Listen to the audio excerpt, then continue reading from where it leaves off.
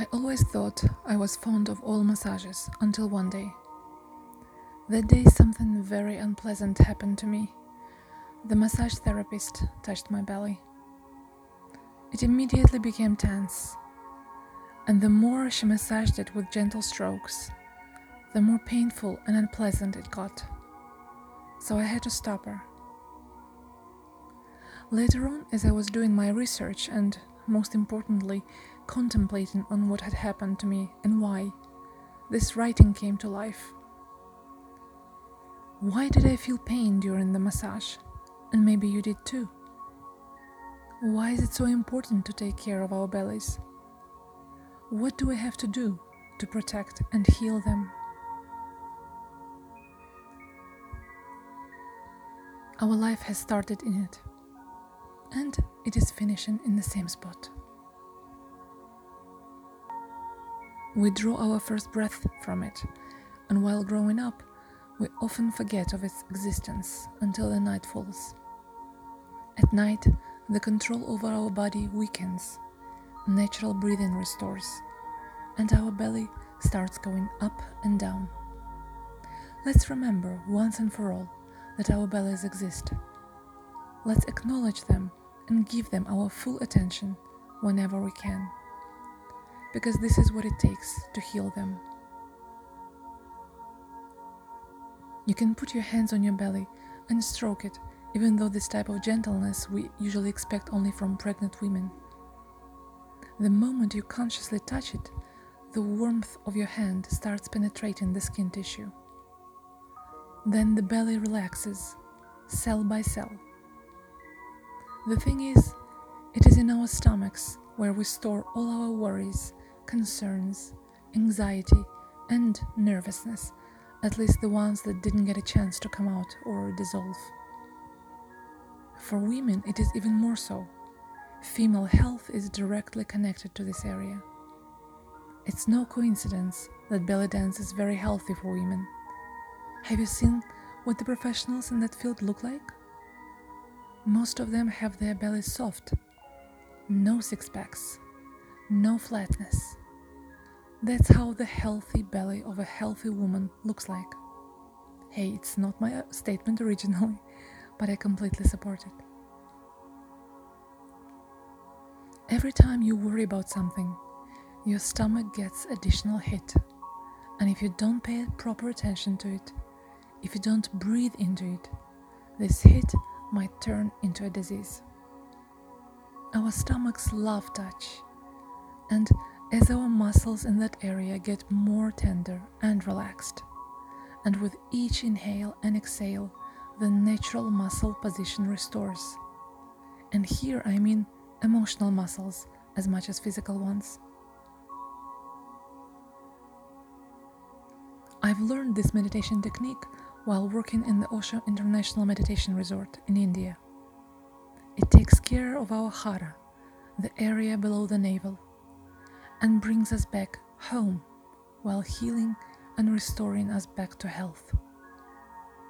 It was highly recommended by beloved Osho. He always paid special attention to that area. And this is what he said about hara.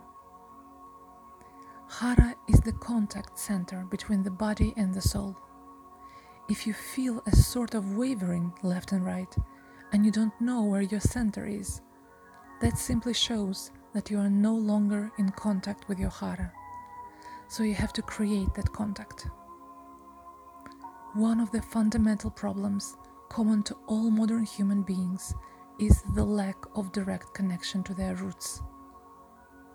This eradication leads to a perception of instability and a strong sense of insecurity. One who misses a center loses balance easily.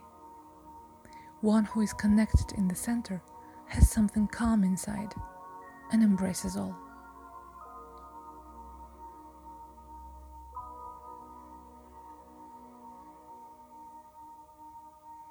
Now let's go into hara meditation. Lie down on the bed and put both of your hands 2 inches below the navel and press a little. Start making deep breaths. If you fall asleep doing it, it will be helpful. Then the whole night, centering will persist, and you will keep breathing through your belly. In the morning, the moment you feel that sleep has gone, don't open your eyes first. Again, put your hands there on your hara, push a little, and start breathing. Feel your hara again for 10-15 minutes while breathing through it, and then get up. Do this every night and every morning whenever it is possible. It has great benefits, and you will feel them almost immediately. In some time, hara breathing became a part of my life in the most natural way. It doesn't require a separate time now, since it happens on its own. As Osho said, meditation is the crutches, and when it is not needed, we should throw the crutches away and start emanating that quality which meditation basically is.